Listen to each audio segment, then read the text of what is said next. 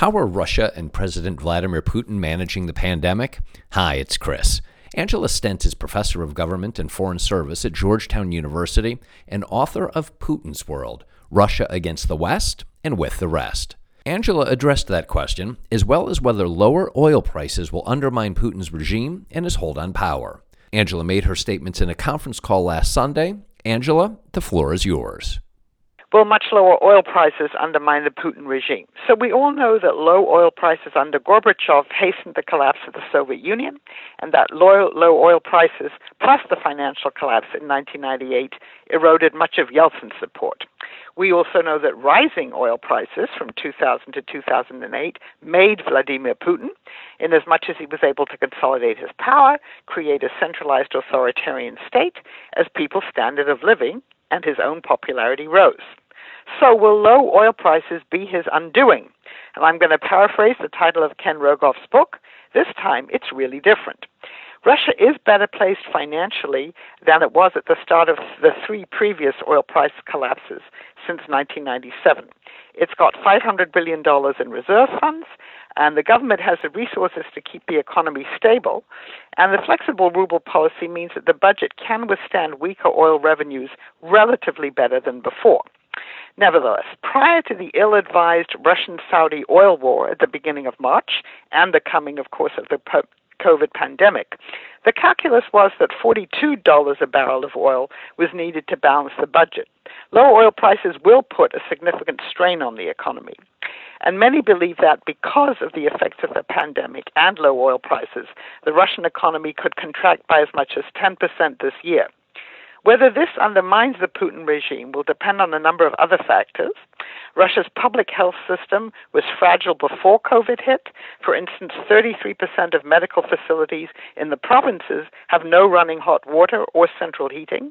There's not nearly enough PPE, and physicians are increasingly protesting the woefully inadequate medical supply situation once you go beyond the major cities.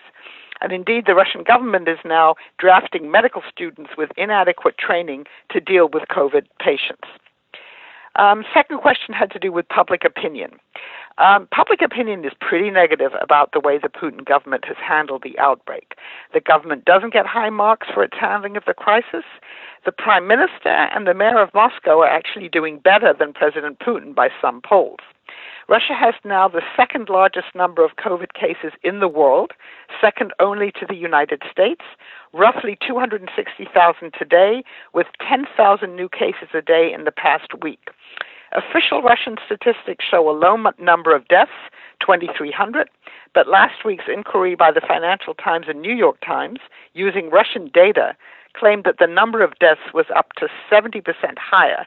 The Russian government, of course, has vigorously disputed this. Putin's popularity rate is down to 59%, lower than it's been in the entire 20 years that he's been in power. Worse still, only 28% of the Russian population trust him. Since the pandemic broke, he's rarely addressed his population. He remains sequestered in his home just outside Moscow. He ventured out alone last Saturday on the 75th anniversary of the end of World War II to lay a bouquet of roses at the tomb of the unknown soldier.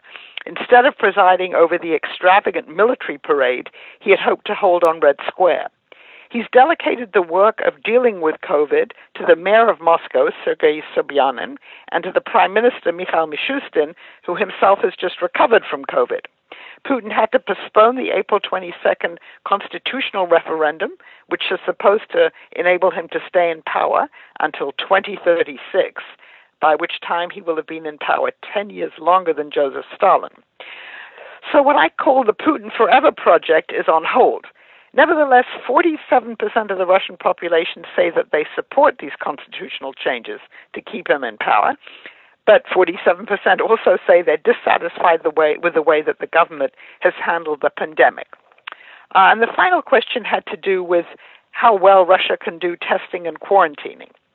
So normally you would expect that in an authoritarian state, people will accept government control, quarantining, testing, etc., better than those in a more democratic society. But Russians also exhibit some of the very same characteristics as those in the United States, who march with signs demanding their liberty and skeptical of the government.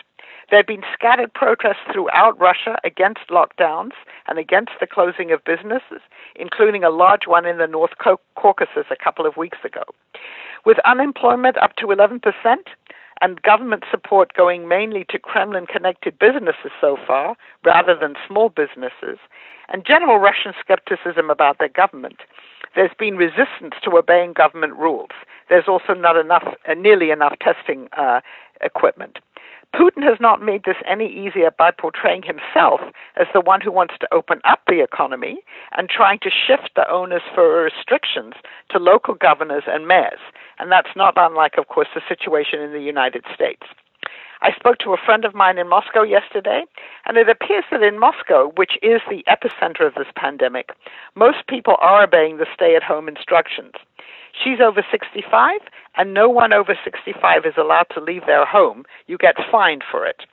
Food is ordered online and delivered, provided, of course, you have the money to pay for it.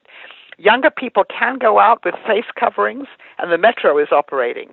But the apps which the city wanted to use to track everyone's movements are not working that well. So it's really a patchwork. So the bottom line is the COVID pandemic has called into question Putin's plans to stay in power till 2036. But of course, there's so far no viable alternative to him.